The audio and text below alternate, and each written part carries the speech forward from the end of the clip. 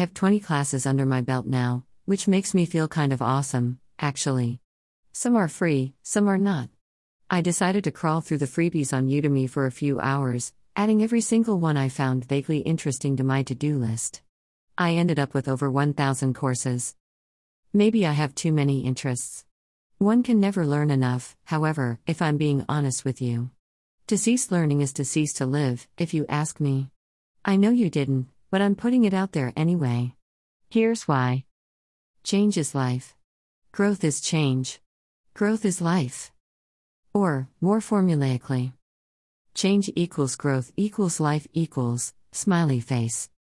Anyway, I'm working on my own instructional course for the world of information technology. I was a software quality assurance engineer for more than 15 years. I somehow get things done in hours that take other people weeks, if not days. And I don't know how that is possible, other than to blame my autism.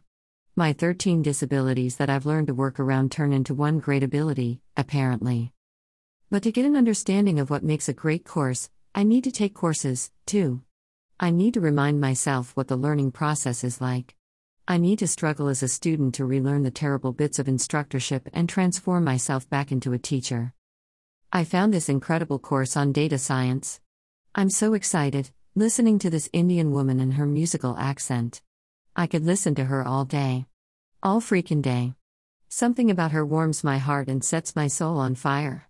I want to be like that. I want my course to be just like this. I noticed that she uses a PowerPoint.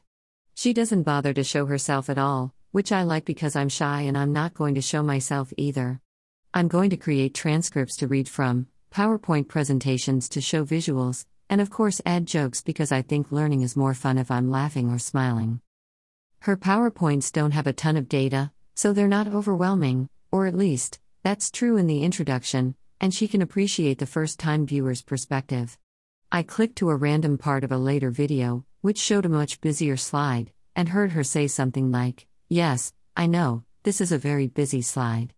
That impresses me because she is aware of her audience and their potential ignorance of the subject in its entirety, heart.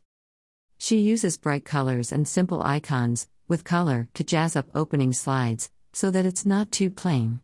My interest is drawn to the words on the slide, the colors, the images. Her voice is keeping me engaged, she is not monotone in the least. Sometimes, I can be monotonous. I've been working on funny character voices that I intend to use for my courses.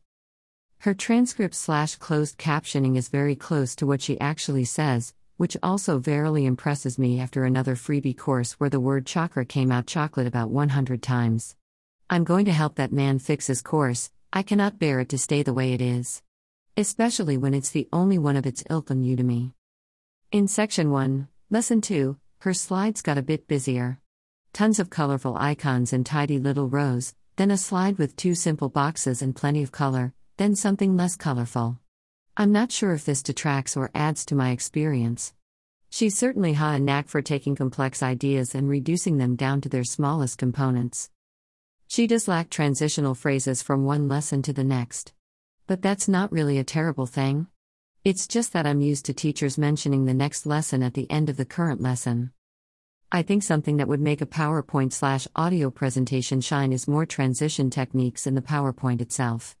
I mean that each section of the lesson could be made visible as she speaks about it, which would guide the eyes appropriately during the lecture.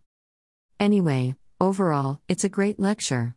Expect to Google some of the terms, but that's just what it's like in an IT job. You look up what you don't know until you know it. I have plenty of takeaways for my future courses now, that's all I care about, heart.